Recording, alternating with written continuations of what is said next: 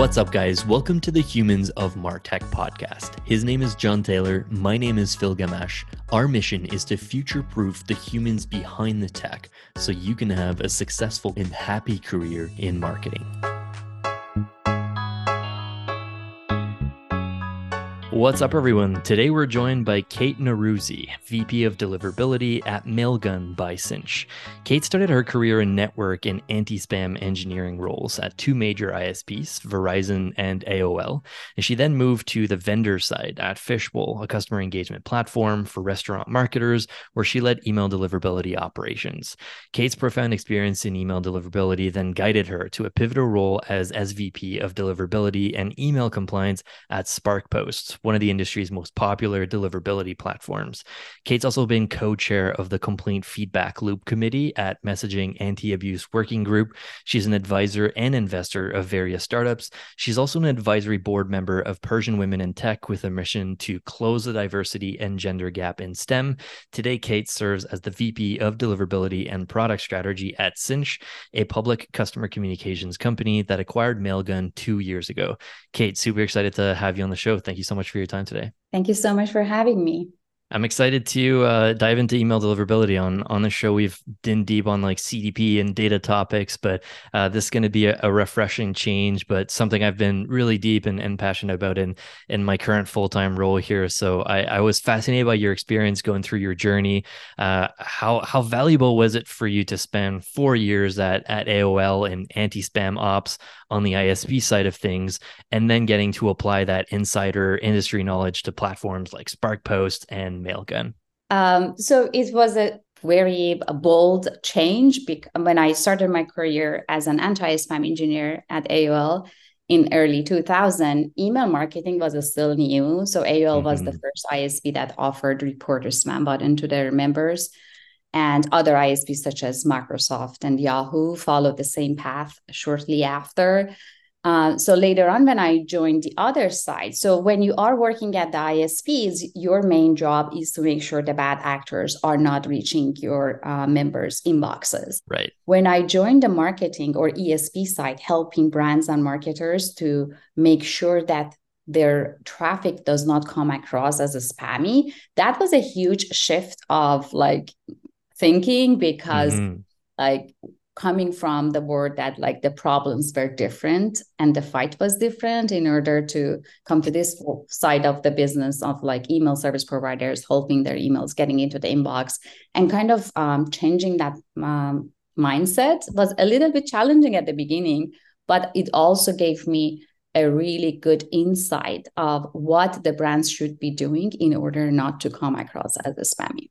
Yeah, definitely super interesting. Did you get into any like philosophical debates with yourself when like you're on the ESP vendor side and you're trying to reach inboxes, even though sometimes you know that like the message is marketing, sometimes it's newsletter, it's not like spam, but like you're sending out marketing type content, and having been on the other side of trying to block like the spamming side, did you get into like some of those debates? Like I'm curious there.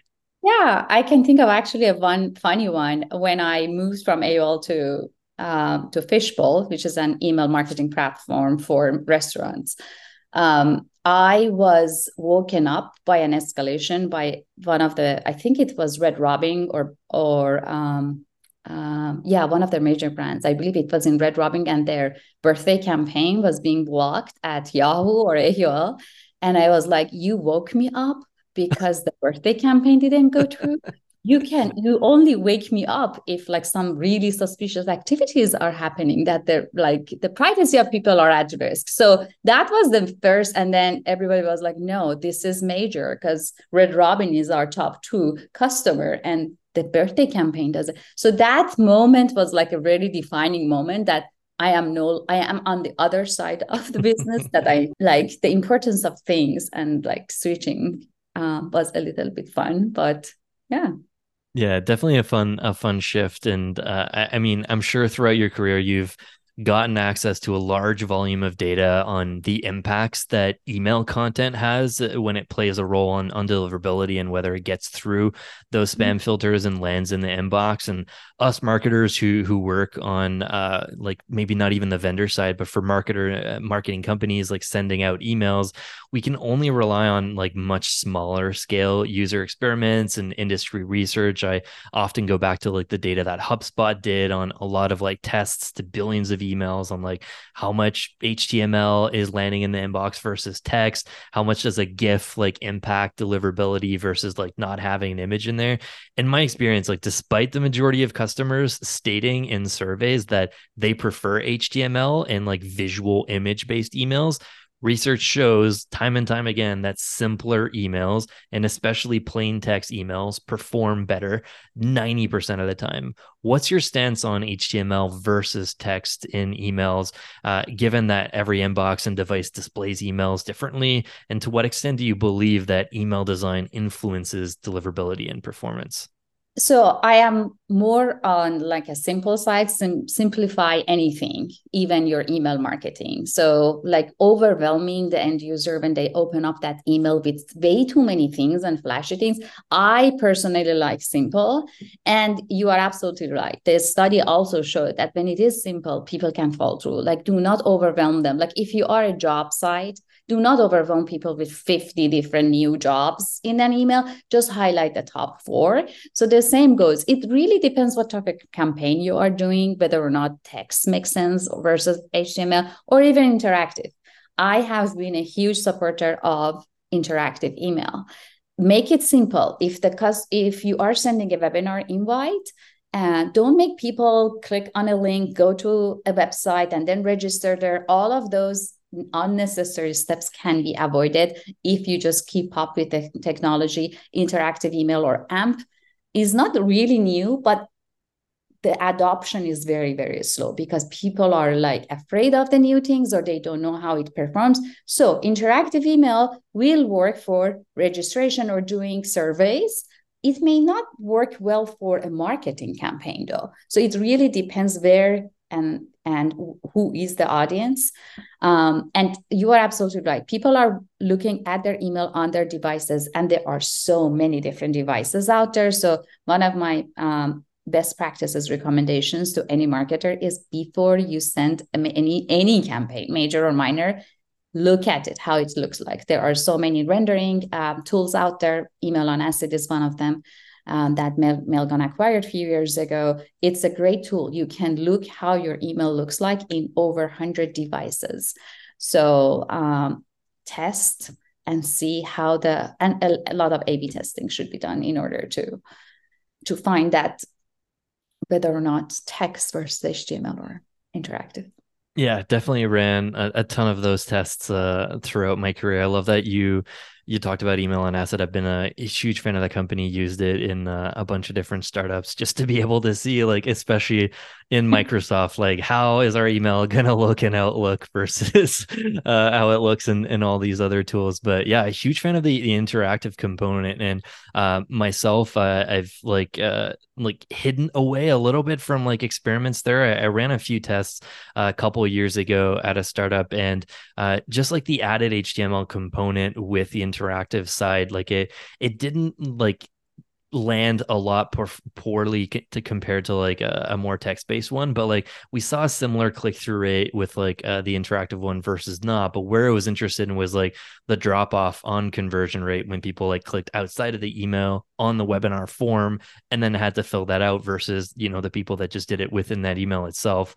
But in 2021, email marketers were introduced to BIMI and AMP, and you actually wrote about these two emerging frameworks, and you kind of explained that BIMI, brand indicators for message identification, displays verified logos in emails to kind of confirm authenticity, and usually helps with improving brand visibility and potentially engagement. AMP for emails enhances that interactive features, like you mentioned, aiding a lot of e-commerce companies, potentially like boosting conversion rates, having forms, surveys, purchase buttons like directly in the email. I'm curious, like given that Bimmy and AMP both require, I would say like a significant amount of effort in implementation and have limited client support. Do you believe that these technologies will eventually become standard practice in email? You mentioned it being a bit slow on adoption, or do you think they're always going to remain a bit more of niche applications? Um, so the hope is yes, it will be like a standard in a near future. And there are some roadblocks, especially with the BIMI, that we are working on it. There are groups, and I am very active with like MOG, Messaging Anti-App Use Working Group, to kind of listen in. So I attend a lot of QBRs for our enterprise customers. So we're bringing back those feedback of like, okay, registering a trademark logo can be a challenging part. So kind of it is not just the brands wanting to do it, it's also the ISPs making it easy. Like Google or Gmail right now, like I can see over 70% of the marketing traffic is either Gmail or Google hosted domains.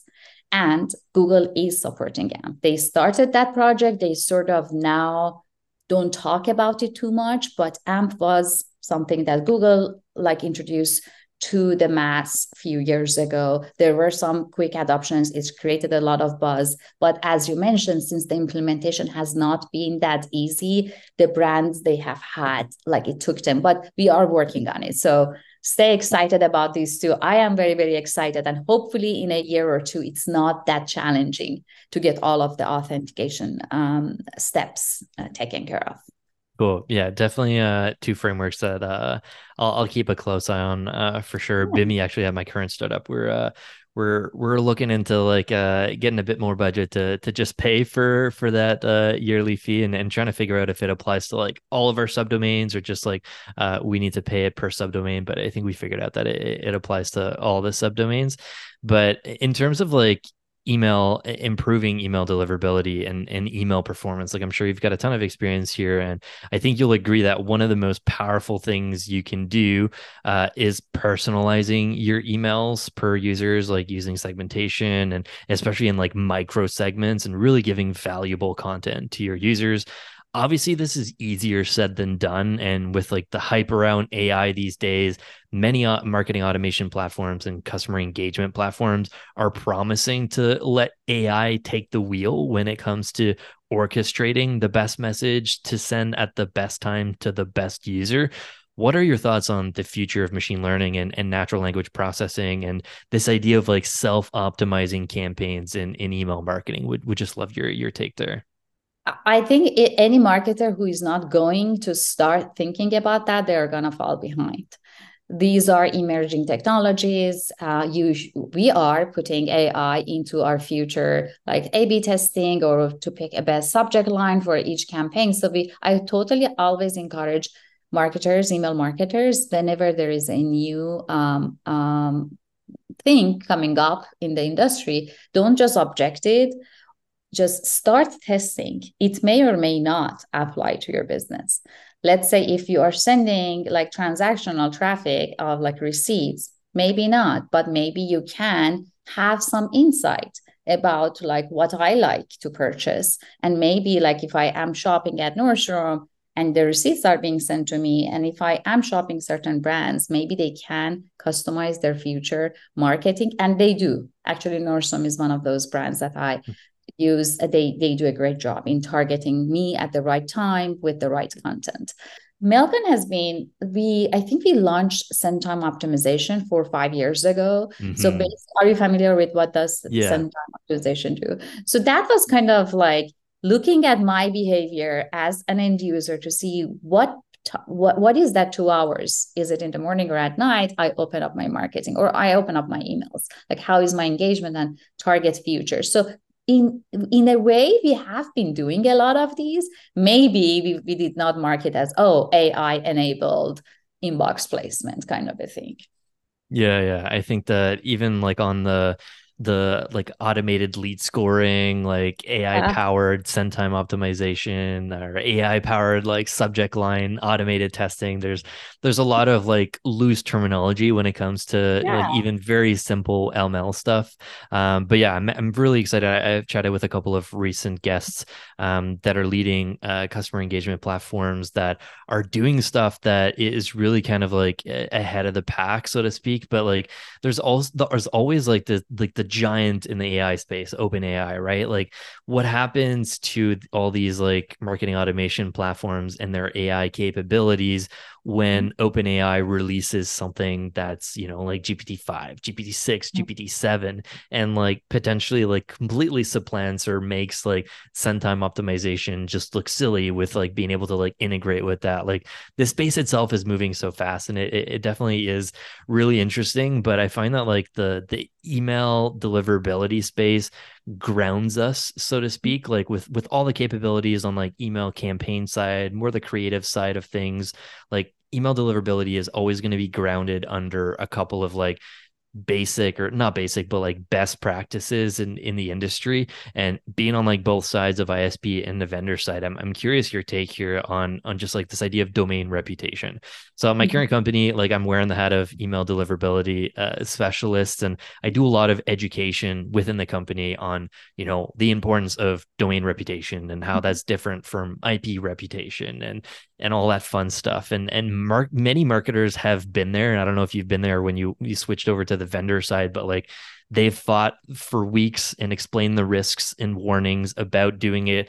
But the bosses, the VPs decided to proceed anyway. And we're doing a huge bulk send to old leads with not so great sales promo content in an email. And what you predicted happens: awful engagement, tons of spam complaints, and now Postmaster Tool tells you that your reputation has dipped from high to bad or poor. What do you do? Do you go all hands on deck on hitting your most engaged subscribers, your best content to repair your existing domain? Or do you set up a new domain? What are your thoughts there? I usually am not a huge fan of setting up a new domain or switching traffic to the new IPs. And the reason for that is exactly what a gray sender would do. So your goal, and I agree, if you are an email marketer for a brand and you are not doing all of these from the beginning, like you have one domain that you send your receipts, your transactional, the welcome message, the marketing, everything from one domain, and then that one domain gets blocked, then you realize, oh, something on the marketing side went wrong, but now my transactional emails are also blocked, and you want to do something about it. As you mentioned, the reputation of the domain in Google Postmaster has gone down from green to red. So what to do should be, it is highly recommended to segment your traffic on different subdomains as much as you can, even within the marketing, most engaged, less engaged, non-engaged, put them on a different subdomain within. There is a reputation attached to the organizational domain. But if you do have a subdomain, the subdomain reputation has a higher priority. And it's not just the domain reputation, it's the domain and IP. The combination of both matters for major ISPs. So if you have a really good organizational domain with a great reputation, but off of that, there is marketing1.domain.com, which doesn't have a very good reputation because maybe you are targeting less engaged customers. The good reputation of the organizational domain is not going to be impacted if the subdomain does not live up or perform as good as the organizational domain. And Google, for sure, they always look for the subdomain reputation. If none exists, then they look for the domain reputation of the organizational domain. So my recommendation is do not move to new IPs, because then you need to warm that up and it's not that easy.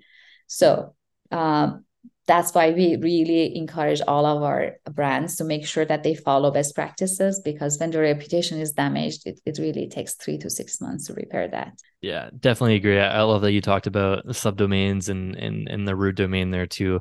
It was actually like my kind of follow-up question to that. Like, let's say the VP of sales listens to your concerns about, the current domain rep and wants you to spin up a new one anyway, because like you told them it's going to take 3, 4 weeks, if not more, to warm up a new one. You fight it again. You explain that warm up is going to take longer than fixing the current one. Again, you lose. The VP tells you to do it anyways.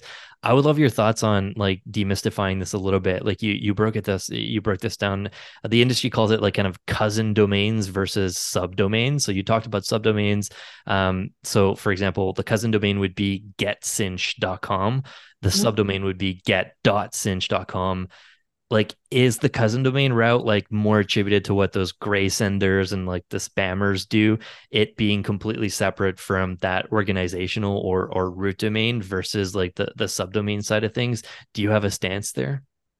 So I don't think spammers, like the gray senders, they really don't put so much time or thought Mm, into what to do. They spin new domains. That's what I have seen. Rather than like when the domain is damaged, rather than going and creating a subdomain, they just move to. That is the right. behavior when I was on the ISP side, we saw a lot. They would just switch IP space, they switch domains. As far as like the cousin domains is the same. Like some people call it cousin domains, some people call it subdomains. Both are the same. So if there is pressure from, let's say, sales or even marketing coming and telling deliverability people, hey, we don't have time for 6 months to wait for this to repair, then sure, spin up a new subdomain. Again, not a domain, and go through the warm up. Do not send massive email on day one, because then like you are back to where you were. It has Right. the first week is actually the magic week Yeah. at Google. Start with 100 emails, then 200, then double. When you pass like the 1,000 and everything is fine, things are going, and then test. You see testing to see where are you landing. If it is going to the spam folder, then slow down. And you can always communicate with the ISPs. Both, all of the major ISPs, including Google, they do have a postmaster page to report issues. You can be very, very honest with them. So you are in this boat that you were told, create a new domain or subdomain. So make sure to start slow and communicate. If you see a pushback, if you see spam foldering with your seed testing, communicate with Google. They usually, so here's the trick part with Gmail. They don't write you back. They don't even give you a ticket number, but they are listening. So Interesting. do not let that discourage you from communicating with them. They just don't have the bandwidth to reply, but they care. Like the Gmail Postmaster team is one of the most, why? Because over 70% of the marketing traffic is run on Google. So they Hmm. want that traffic.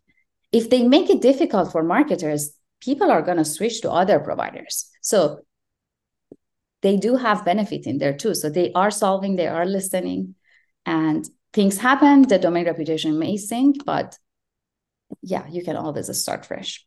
Very cool. That's super great advice. I don't know if I've ever heard that piece before. Like I've definitely heard a lot of email marketers that get into trouble that are just like at Microsoft or at Google, like they fill out the form, like please help me, like we're landing in spam now and it was a mistake, and they don't hear back and they're just like, oh, I didn't hear back. Like I guess I need to spin up a new domain to fix this. Like I love your take there. Like even if you don't hear back, like there is a team that doesn't have bandwidth to respond to everything, but they do keep an eye on the form requests that are filled out. So yeah, that's really great advice. I was going to ask you about like how many subdomains is too many under a brand? Is there like a limit? Like does Google look at like the volume of subdomains related to an organizational one? Is no limit? No, no limit whatsoever. And it's something to touch on a real life experience. I was solving a problem for someone who was having a spam foldering issue with Microsoft.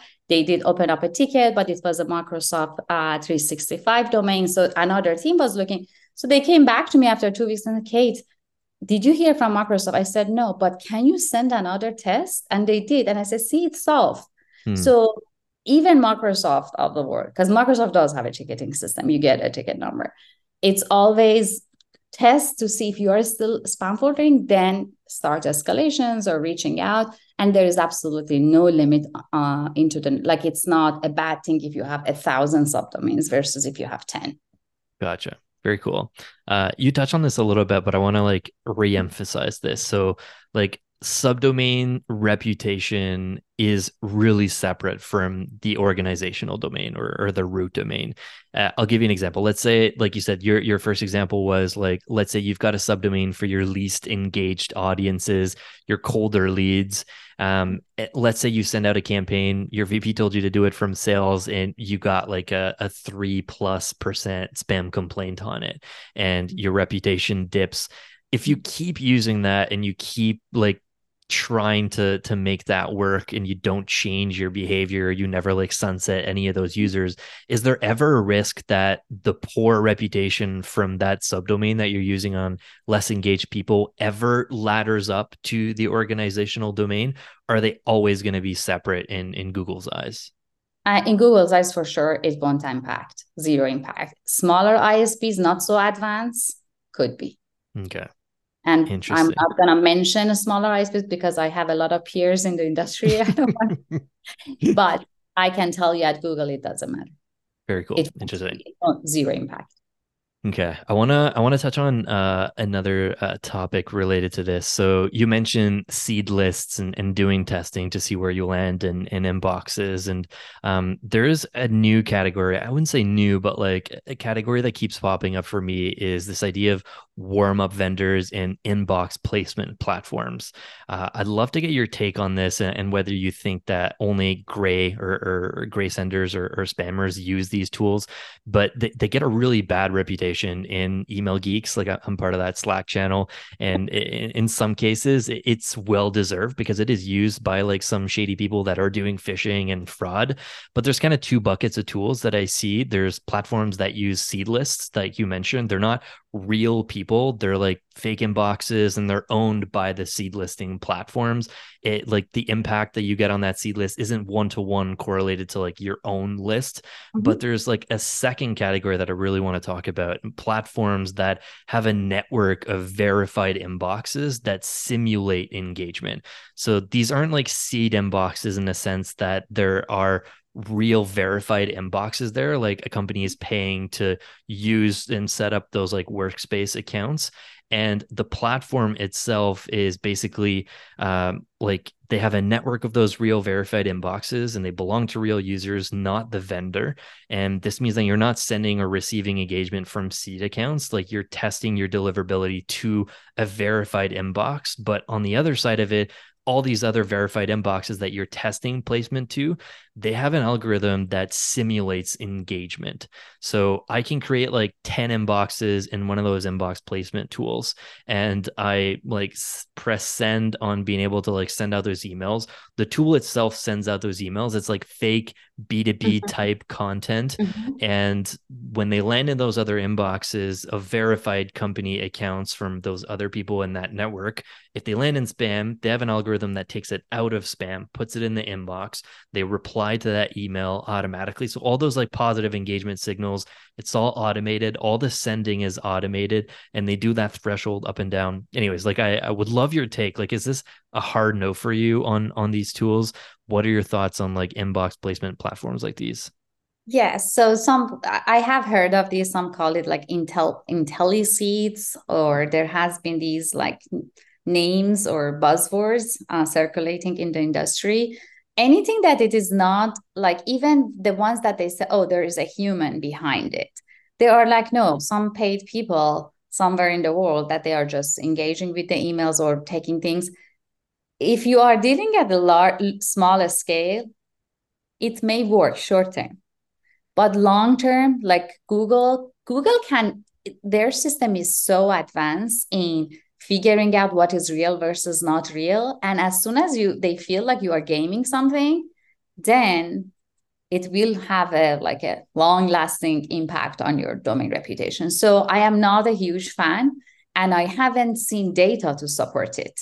I have seen whomever who has used these, I have seen one example of a very short term like improvement in engagement or coming out of the spam folder.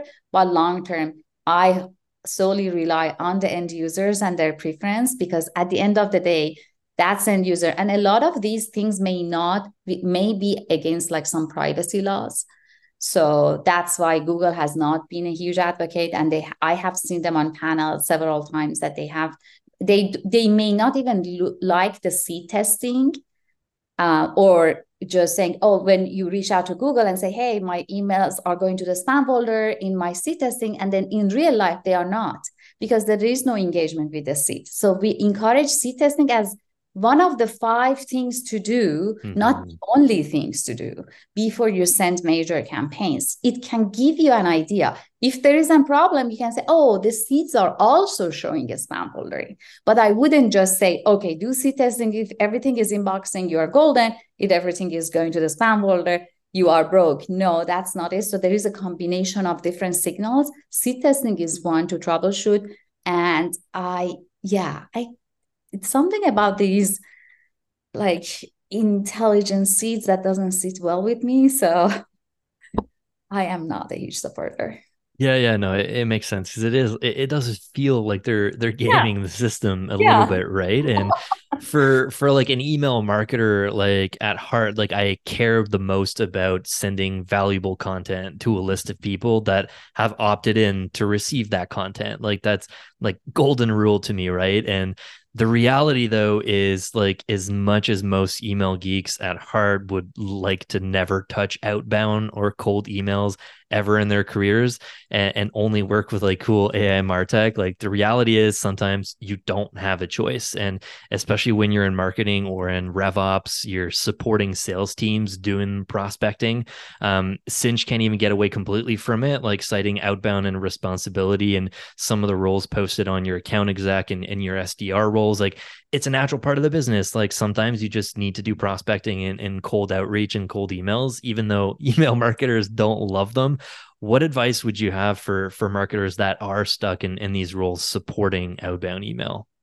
So I think we do not much. We used to. We used to do a cold outreach, but we didn't actually see a lot of results. Like I'm pretty sure you are seeing a lot when you open up your inbox from all of these Oh vendors. yeah. There is so much coming in, and I don't know, did COVID make things worse because everybody was like, oh, now everybody is at their computer, let's just maximize the use of email because email works, the return of investment is $40 for each dollar spent, that kind of a thing. We did have the cold outreach. We used different platforms. They sent email on my behalf, for example, like K Nowrouzi. Like if my email was Kate at Mailgun, they made it K Nowrouzi at Mailgun. And then they send on behalf of me saying, like, so here's the catch. Google understand this is not the real you. They can Mhm. see signals and they will flag it. So there is a possibility it goes to the spam folder. There is also a possibility of like why we are overwhelming end users. We already have problem with the ones that they gave us their email addresses, right? Right. Keeping them engaged. Now, why would you add another level of cold outreach? So I'm not a huge fan, and I have been very, very vocal about it internally with our marketing team. And I'm like, I mean, cold email or cold calls. I mean, these days I also receive calls on my cell phone for, Yeah.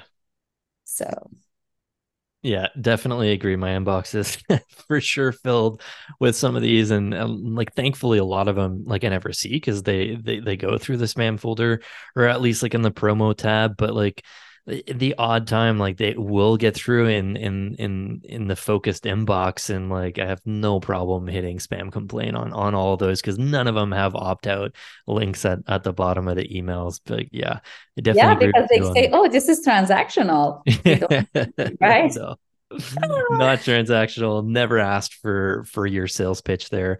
It's like the folks that connect with you on LinkedIn. You're just like, oh, okay, you're kind of in the same industry. You accept right away, like sales pitch. Like this is the same thing as doing cold outreach. And yeah, I hate it too.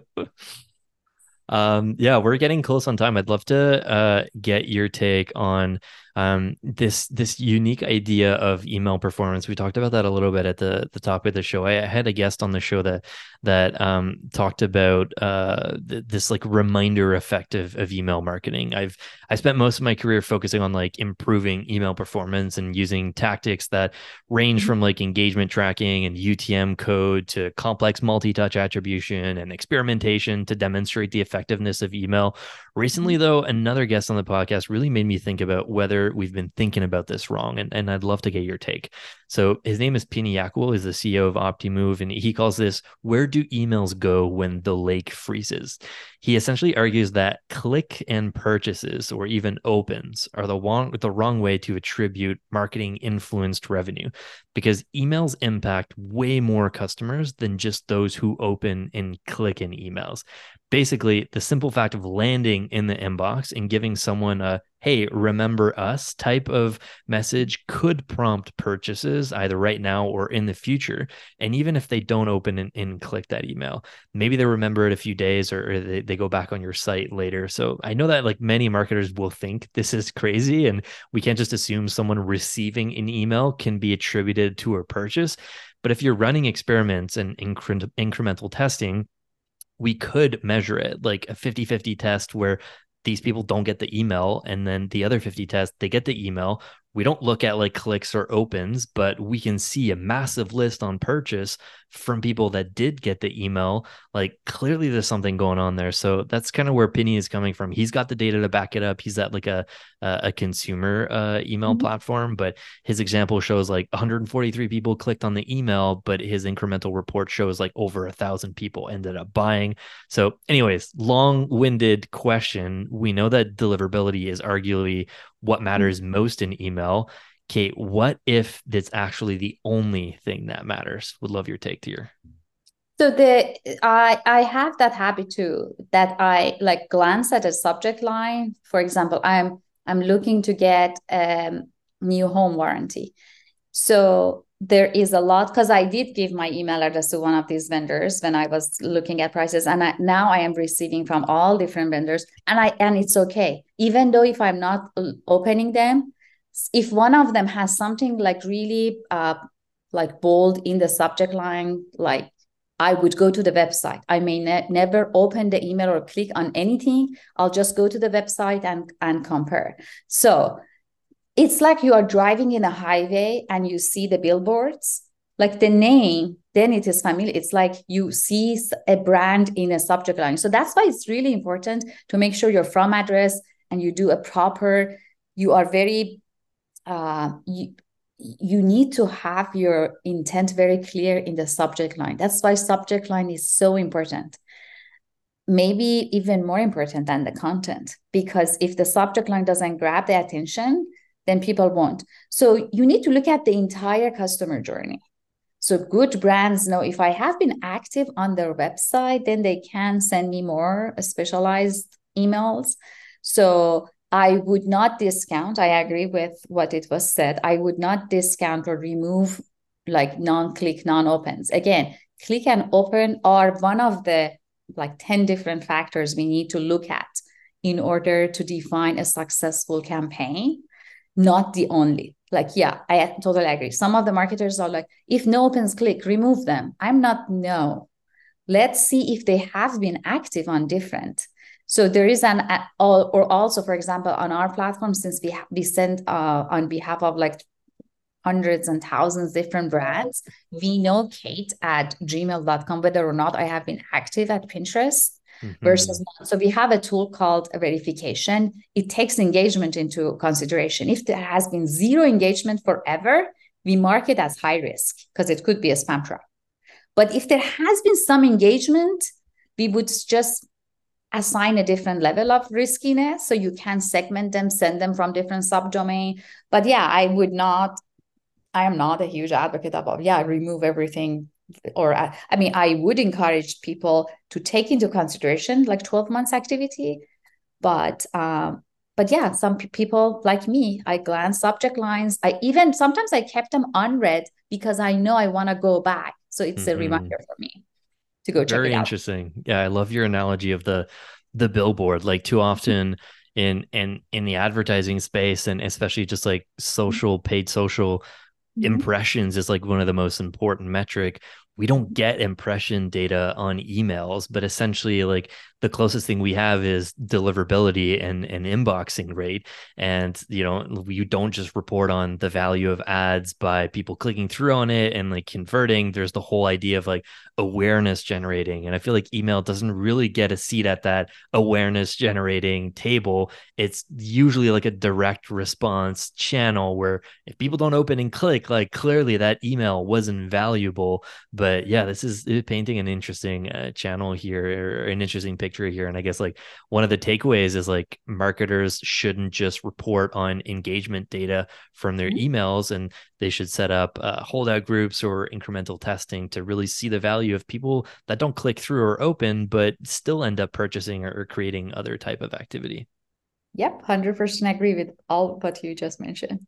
Very cool. This has been a enlightening and fascinating conversation. I feel like I could come up with like 25 more questions for you, Kate, but I'll end with this last one. You're a writer, a keynote speaker, a volunteer, a triathlete, a spiritual gangster, an advisor memory board, a investor, and a committee co-chair. You've got a lot going on. One question we ask all of our guests on the Humans of Martech is, how do you remain happy and successful in your career? How do you find balance between all the things you're working on while staying happy? I think at the beginning of my career, I was away a lot on business trips and I was super busy working. Maybe I did not give the attention I wanted to my children. Now they are in college. So that everybody is home for summer, I try to maximize my time to like they are a priority. I try to wrap up work around 4 or 5 before I would go to 8 or 9 if there was. So I am making, I think it's either my age, like the older I get, my priority changes, or maybe it's like a little bit of that regret of like, okay, maybe I was not present when they had a tennis match. Now I try to be more present for my family, and like walking away from anything that is not serving you well. In the past, I stayed at a career that I was extremely unhappy towards the end, Hmm. and I should have left sooner. So just moving away from anything that is not serving you as being happy, just walk away from it. So just delaying that is, and saying no, of course, like that is kind of comes together, like dragging my feet on anything that my heart is not there. So I'm listening more to my heart these days, and it seems that it does a big contribution to my happiness. Love it, Kate. Great advice for the listeners. Appreciate your time. Thank you so much for coming on the Yeah. show and sharing your email deliverability wisdom. This is super valuable for me, and hopefully for the listeners, I'm sure as well. Thank you so much for having me. I really enjoyed our collaboration.